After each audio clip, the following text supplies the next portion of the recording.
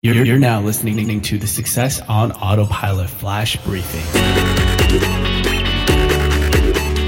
Hey there, welcome to the new week. It's Frank here, and in today's episode, I want to talk about some of the new features that ManyChat released just in the last couple of weeks.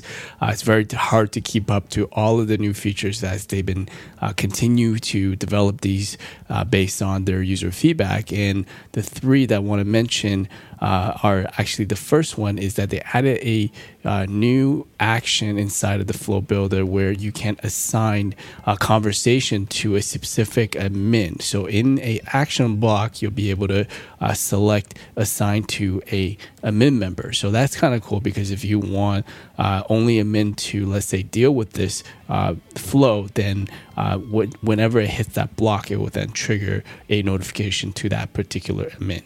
The second feature that it released is that if you are an agency or if you work with multiple pages, you'll notice that every time you make a new account in ManyChat, they have this introductory content that you have to kind of go through.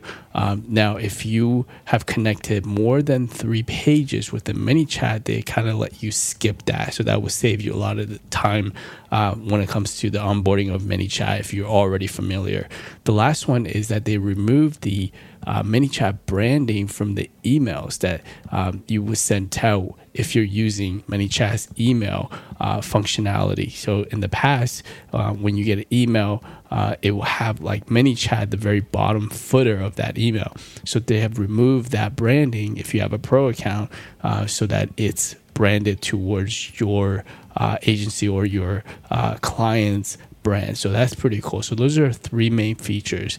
And then another one that will be coming will be some sort of app integration. It's not completely out there yet. I know some people are in the beta group for that, and basically you'll be able to connect certain applications to ManyChat directly. So looking forward to that as well. So those are 3 main features that have been released in the last couple of weeks. So I just want to keep you guys who are using that platform up to date on some of these features. So hopefully that was helpful. Thank you for listening, and I'll speak to you tomorrow.